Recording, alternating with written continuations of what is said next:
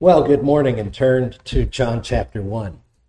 In John chapter 1, first of all, as usual, I have questions. The Old Testament declares that kings and created divine beings and even the nation Israel are called sons of God. In the Greco-Roman context into which John writes the gospel, declared emperors as sons of God. So what is so unique about the Gospels, especially the Gospel of John, when he comes along claiming that Jesus is the Son of God? How is that different from the other Jewish expectations of a Son of God being either a good person or a created divine being? Better bring me that other microphone. Yeah, that'll work. That'll work. Yeah. Yep. Okay. Hello. And turn it up till it's comfortable. All right. Good. Okay. Ooh, it's singing back a little bit. Just bring it down a tiny bit, and I think we'll be good. Okay.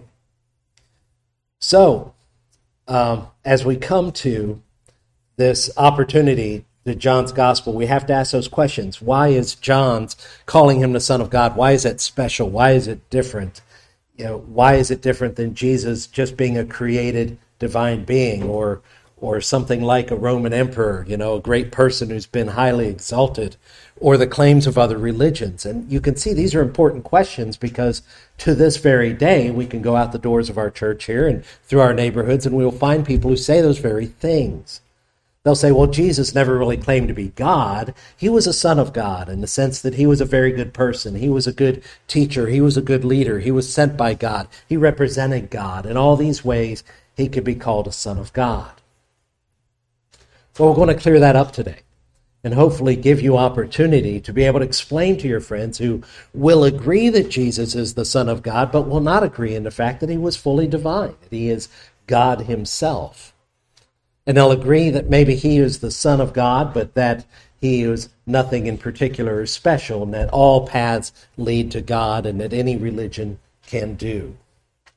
Well, John chapter 1, verses 14 through 18 will cure us of those problems. I first of all want to bring to your remembrance the fact that we began this whole journey in John chapter 1 and in verses or in John chapter 20, verses 30 to 31. And we look there, and John concludes his gospel and gives us the purpose of it by saying, now Jesus did many other signs in the presence of the disciples, which are not written in this book, but these are written, that you may believe that Jesus is the Christ, the Son of God, and that by believing you may have life in his name. So you see, according to John's purposes, is that Son of God was crucial, a crucial element in the kind of faith, the kind of believing that leads to eternal life. And throughout the gospel, he weaves the ideas of him being the Christ and being the Son of God together in such a way that the two concepts are inseparable. And so we have to understand what he means by bringing this idea of the Son of God. And we go to John chapter 1, and in his introduction, in his prologue, we already looked at the fact he introduces him as the Word. He introduces him as the true light. And we looked at the significance of those and how much that elevates Jesus Christ. And now we're going to look at John chapter 1, verse 14. So in John chapter 1, we're going to begin at verse 14. And here at verse 14, we have the Word becoming flesh. It says, the Word became flesh and dwelt among us, and we have seen his glory, glory as of the only Son from the Father, full of grace and truth. John bore witness about him and cried out, this was he of whom I said, he who comes after me ranks before me because he was before me. For from his fullness we have all received grace upon grace. For the law was given through Moses. Grace and truth came through Jesus Christ. No one has ever seen God, the only God who is at the Father's side. He has made him known. Let's pray. Father God, into your hands We commend the reading of this scripture that you will do with it what you wish to accomplish.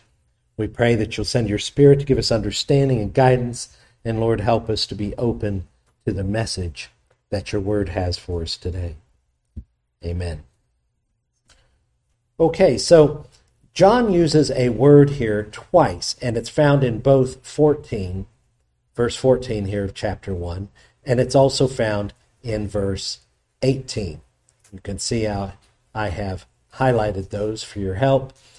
And he does this for a very good reason. Now, all throughout the gospel, and even in the other gospels, occasionally, Jesus is referred to as the Son of God. So let's begin first by talking about what does that mean that he's the Son of God? How do we understand this from the gospels? And we're going to look at both the Jewish context and at the Greco-Roman context. In the Jewish context, it very simply meant this, that the ways in which the Old Testament used it to refer sometimes to kings, to refer sometimes to heavenly beings, and to refer sometimes to Israel. And by the time Jesus came around, some of the Jewish people were using this word to speak of a simply righteous person. You know, if someone did right by the law, was upright, and respected in the community, they might be called a son of God. The people of God, after the restoration, were also thought of as the sons of God because they understood God was going to do a great restoration to Israel, was going to bring the enemies to an end, was going to establish his righteous throne forever, and at that time then they would become known as the sons of God. And in another way they used it was in this sense of who this person would be that would come and bring this age in, this Messiah that would come and eventually bring all judgment and bring the ruling and everything. And they would refer to him, just a few of them, as a son of God. So that's the context in which John writes. And John also writes into this Greek context, this Roman era of the Roman Empire, and that term was used in the Roman Empire. Certain Roman rulers and or their children, once they were recognized as divine. And I don't know if you knew that, but after a Roman emperor would pass away, or sometimes even while he was still living, the Senate would get together and they would say, you know, the emperor's really great. In fact, he's so great, we think that he's a god, or we think he's a son of God. What do you all think? Now, you're a member of the Senate, of whom the Roman emperors often targeted for elimination when necessary. What are you going to say? You're going to say, well, of course, okay. And they'll say, okay, fine, it's unanimous then. He's a son of God, printed on the money. And sure enough, they did. That they would call their Roman emperors sons of God, or they would call them Lord, speaking of them as divine. And so by calling Jesus the Son of God, John immediately brings into the conversation here about Jesus. He says, okay, you Jews, you say these things about the Son of God. Yeah, bring that in. Yeah, I'm talking about a king. I'm talking about a righteous person. I'm talking about one who has come to do the will of God and bring in the last things. And you Romans, you come in here too, because we're talking about a divine ruler. We're talking about one who has the right to rule over all things. Well, John said a little bit by just saying that, didn't he? To bring these things in and ascribe to him this idea of a son of God. And indeed, these are the implications. And in fact, what John does is he develops this through his gospel. John establishes the divine Trinity. Because in assigning Jesus sonship, but then declaring him to be equal with God, I don't know if you noticed there, but in verse 18, he says, no one has ever seen God, the only God, and that's where he uses the word again, the one and only, who's at the Father's side, he has made him known. So he puts them side by side there in heaven. And then he develops this later, and then later on what John is going to reveal in chapter 14 is that Jesus said, you know what, I'm going to send you another like me, another helper to be with you. And he begins to speak and expound over a couple of chapters about the Holy Spirit. And so John has established the Trinity, and people will scoff and say, well, the word Trinity is not in the Bible. And it's like, well, read the Gospel of John and pay attention. It's clearly there. But we'll get there later. There are some difficulties with this idea of Jesus being the Son of God, and I think it's important for us to take a look at that, because these are not without some objections. In the Old Testament, of course, I mentioned Son of God refers to kings, heavenly beings, or the nation Israel. In the New Testament, Son of God refers not only to Jesus, but also to believers in Christ. In fact, right there in John chapter 1, it says, to those that received him, that believed in his name, he gave the right to become children of God. So what does John do? How does John make sure that when he calls Jesus the Son of God, that he means something particular and unique to him? He uses a word, monogenes. Everyone say monogenes. You're no longer afraid of it, right? And I've been sneaking it in there in Greek text in the top of the screen there this whole while that we've been doing this. It's over on the right-hand side there. This word monogenes. And it means one and only. Okay? Now, some of you might have open on your lap the King James Version of the Bible, and you'll say, no, it means only begotten. Let me help you with that. The formation of this word monogenes in our recent history has gone from being translated often as only begotten to being translated as one and only or unique son or something of that nature. And the reason is very simply this: we have learned more.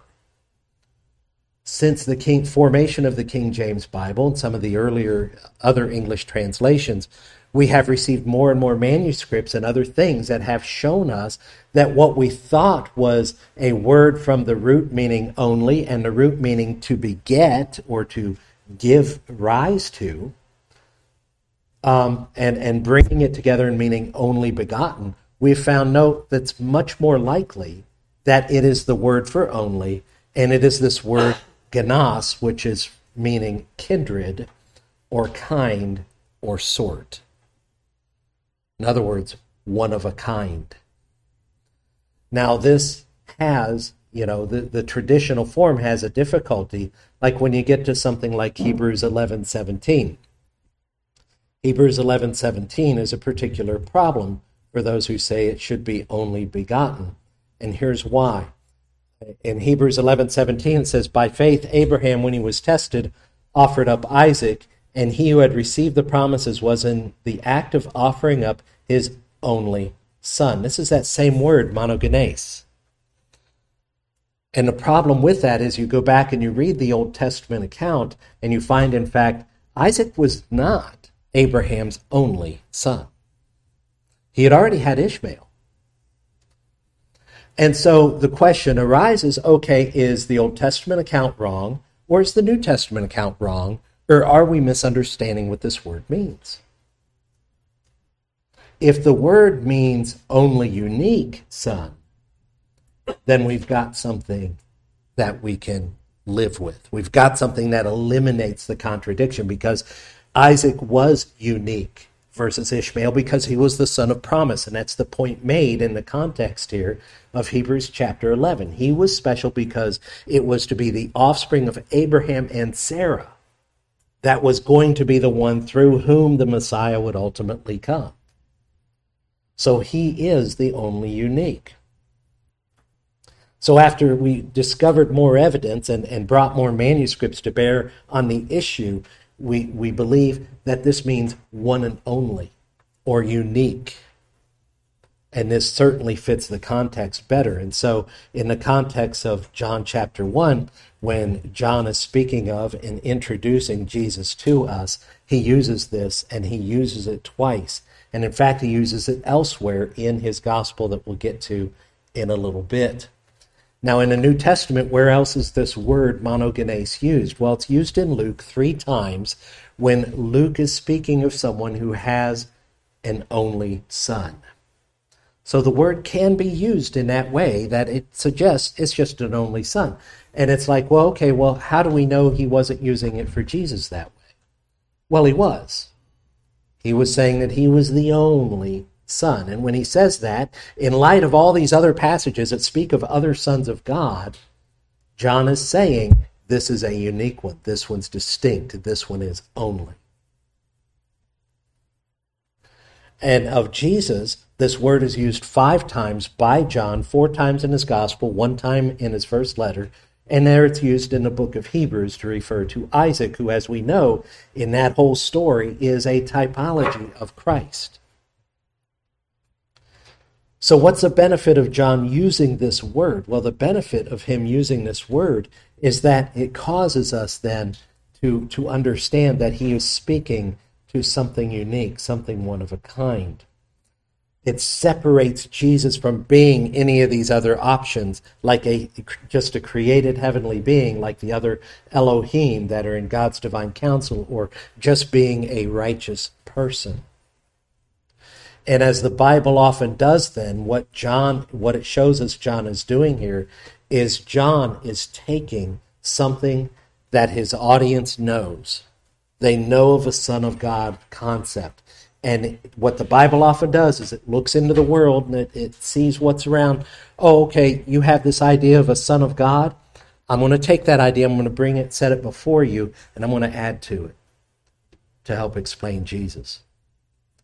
And so he brings in, okay, you have this idea of a Son of God, you Romans and you Jews. I'm going to bring it in here and set it before you, and I'm going to say something. There's a unique, particular Son of God that I'm telling you about. Now, what we saw in Luke is that the word itself doesn't convey this. The word by itself does not convey the uniqueness of Christ above any divine or human persons. But the fact that when John uses it, in the context in which he's using it, he's explaining other unique qualities of Christ. And you wonder why there's so many different denominations and so many different interpretations of the Bible and various passages. It's simply this: people aren't paying attention to the context.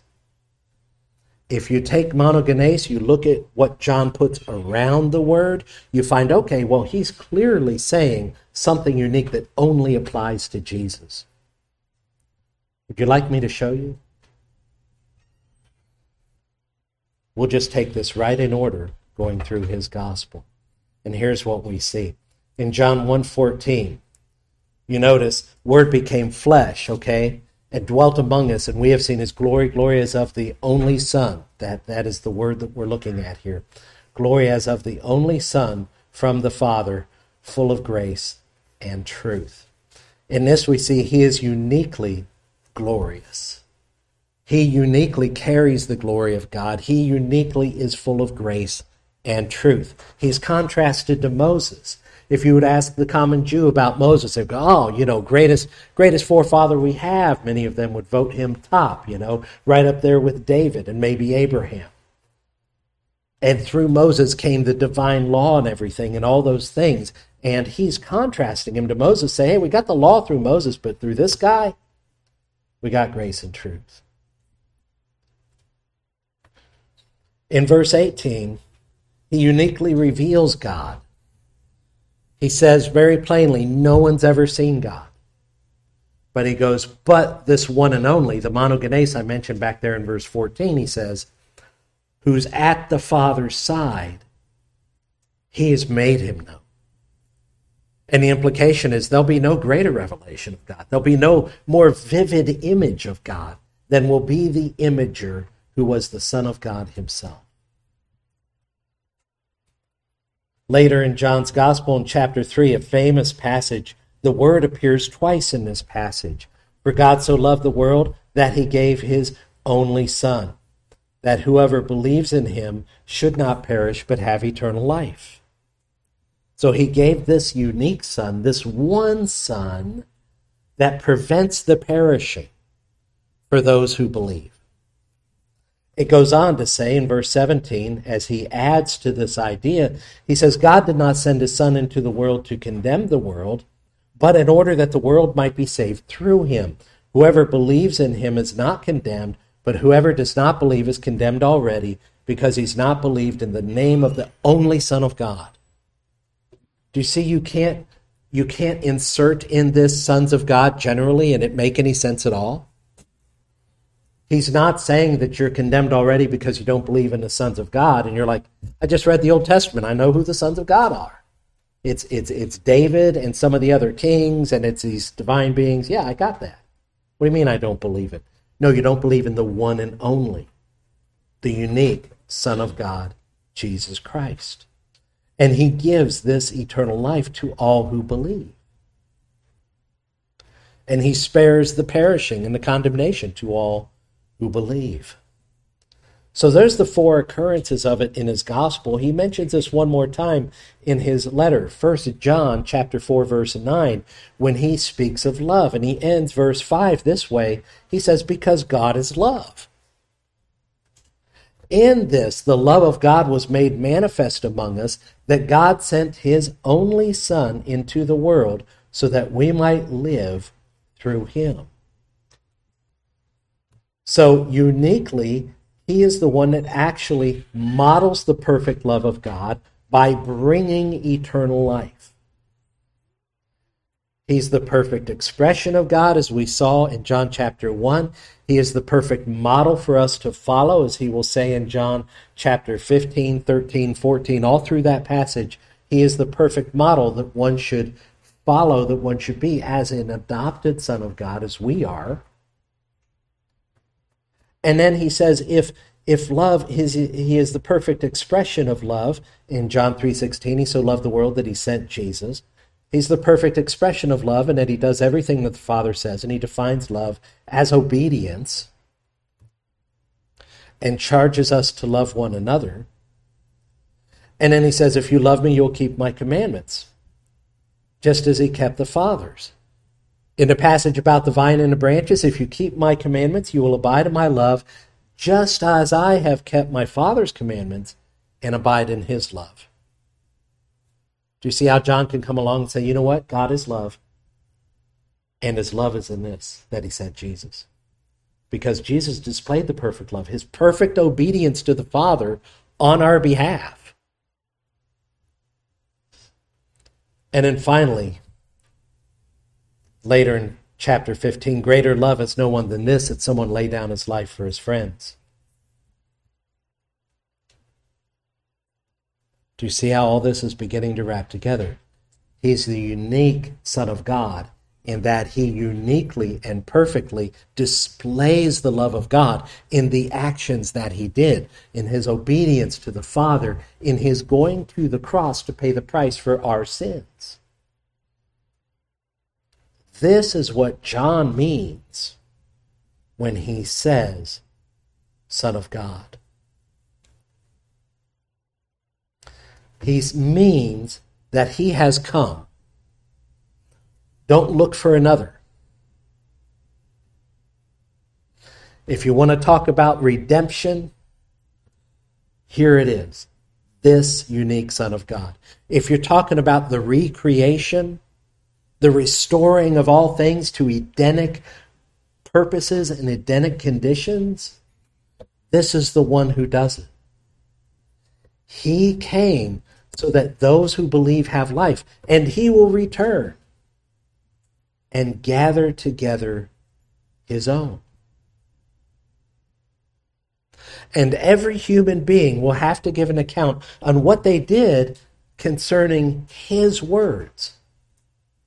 How can there be any other significant Son of God? How can there be any other way to heaven? How can there be any other true religion if indeed Jesus says this? If anyone hears my words and does not keep them, I do not judge him, for I did not come to judge the world, but to save the world. You say, oh, that's good news. Thank you, Jesus. And then he goes on, the one who rejects me and does not receive my words has a judge. The word that I have spoken will judge him on the last day. How can he say that? Unless he is the singular, appointed, one and only Son of God, completely, eternally one with God, and yet come in the flesh to perfectly fulfill the will of God upon the earth and to lay down his life for all who believe.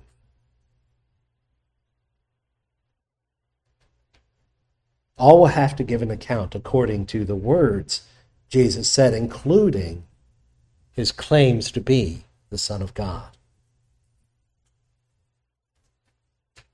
It's so clear. Why would everyone have to give an account concerning Jesus' words? Why would everyone have to give an account because of this one who came? Because he obviously fulfills all that John claims.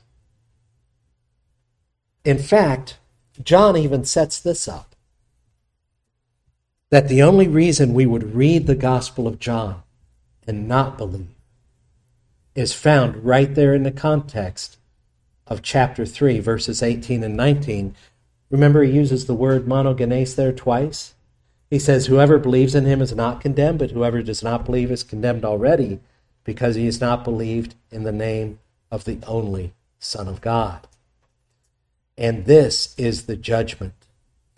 The light has come into the world. Now pay attention, this is harsh. The light has come into the world, and people loved the darkness rather than the light because their works were evil. For everyone who does wicked things hates the light and does not come to the light, lest his works should be exposed. You want to know why not everyone is convinced that Jesus is the Christ, the Son of God? It's not because they've not received enough information. It's not because they've not received the gospel preached to them. It's because they have seen enough of the light that God has put into the world to turn from it because of their sin, because they prefer their sin over the Lord Jesus Christ. This is what John is plainly saying here. This is, in fact, he is accounting the words of Jesus here. So this is what Jesus plainly says. And so that becomes an opportunity. We must examine our own hearts and say, if I have resisted the supremacy of Christ in any way, if I have resisted him being worthy of all my worship and all my attention and being a priority in my life, is it because I love my sin and my way of life more than I love him? And if I love myself and my life more than I love him, could I possibly be one of his? And we ought to continually examine ourselves when confronted with this truth. But what we must do when we come to that and we find ourselves doubting and we find ourselves wondering, gee, am I not even one of those sons of God then? The proper response is to beg him. To beg him. There was a man whose son was demon-possessed. And he was throwing himself down, and he was throwing him, this child, the demon in him, was causing him to throw himself down into fire. And this man brings the child to the disciples of Jesus, because Jesus was up on a mountain with 3 of his disciples, but the rest of them were down at a camp, and they came to the camp, and he comes and brings his son to them, and they could not cast this demon out. And the disciples tried. And they tried invoking the name of Jesus to throw it out and everything else. Well, Jesus comes down off the mountain. He goes, what's going on here? And they're like, hey, this guy brought this demon, and we just, this demon-possessed boy, and we can't do anything about it. And he says, well, all things are possible with faith. That's that word, believe, that John keeps throwing around. And the man looked at Jesus, and he said, I believe. Help my unbelief. He begged Jesus. He goes, I believe, but apparently not enough. And that's what we do when we come to the scriptures and we see Jesus is the Son of God, and then we realize I'm not quite living a life that looks like I'm really following this Son of God. We appeal to him himself, and we say, I believe. Will you please help my unbelief? I believe, but obviously not enough to get over this issue I'm dealing with, or I believe not enough to put down some of the things of this world and take up your cross and follow you. I believe, but not enough to make a commitment to ministry, a commitment to my church, or a commitment to the next step with you, or to meet you in prayer daily, or to see you in your word. I believe, but not enough. Because if indeed it's faith that brings us to him, it's faith that grows us in him. And you'll find that to be true in the New Testament. What we must do is to beg him to help us with our unbelief so that indeed we may believe. Well, we've got some encouragements along with that here that we want to take a look at.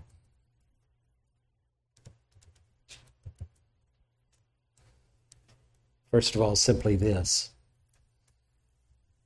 The only Son of God inherits the kingdom and shares it with whom he desires. That all things will come to an end cannot be in doubt, because it's hinging upon him, the only Son of God, who did the will of the Father perfectly, who perfectly reveals his love, who perfectly reveals the judgment of God. In fact, the Bible says that all judgment's been given into his hands. And therefore we know without a doubt that all that the Bible says about a time when he will separate the righteous from the wicked, and that he will establish righteousness upon the earth, and he will wipe away all tears. He will take away all disease and death and suffering. He will take away all wars and famines, and he will take away all the evildoers from the presence of those who believe. We must not be in doubt about it, because he is the monogenes. He is the one and only Son of God who will fulfill it perfectly. And as this unique Son of God, he will not fail. And if you call upon his name, he will not fail you. He will respond. If you turn to him in faith and you say, I believe some, but help my unbelief, he will answer that prayer. Because after all, didn't he say that whatever we ask in his name, he'll do? And in his name means according to his will. Does he want you to believe? Does he want you to be saved? Does he want you to come to him? Well, go to him and find out. And then third encouragement here, where men have failed, where the Elohim of the Old Testament failed, where even angels have failed, he will succeed, so we don't need to seek another. Here he is. We can stop playing religion roulette, spinning the wheel and seeing where we go next and what we learn next. No, it's right here. It's in the Word of God, and it's presented. It is the Lord Jesus Christ, the Son of God. We don't have to wonder if there's something else. We don't have to wonder what is the truth, because the gospel is utterly unique among the world religions. And everywhere that there's a contrast between the truth of the gospel and the error of a false religion, it is the person of Jesus Christ that makes that difference. Now, we don't have time to go through those things, but I challenge you to think about that. It's the Lord Jesus Christ who makes the singular difference between this and all other manners of faith. Let's pray. Father God, we praise you and thank you so much for this word through your servant John. There's so much we appreciate about his understanding of the truth. The way that you moved the Spirit to have him put it together and write it down, Lord, is fascinating to us and captivates the imagination and challenges us. And Lord, where it has challenged us, we understand that the one and only Son of God deserves our perfect obedience and allegiance. That he indeed is worthy of it. That, Lord, that would be the very least we could offer, would be to obey his commands. And Lord, indeed, as you defined it, that would be love for us to obey him. So, Lord, I pray this day in all such ways as we fall short, Lord, it is a lack of faith. It is a lack of belief in who Jesus Christ is. And I pray, Lord, that you would increase our faith all the more. And as Jesus had mercy upon this man and healed his son of this demon at his request for more faith, we believe that when we come to you lacking faith and we ask to have our cup filled, that you will fill it to overflowing, because indeed it is your will that all who believe, Lord, shall be kept and shall be risen up at the last day. So, Lord, we implore you this day to help us where we fall short. Help us with our unbelief. Encourage us by drawing our attention to the greatness that is the one and only Son of God. This unique one who came and presented himself an offering for sin in our place. Pray that you'll take each and every one of us to the next level in our faith walk with you. In Jesus' name, amen.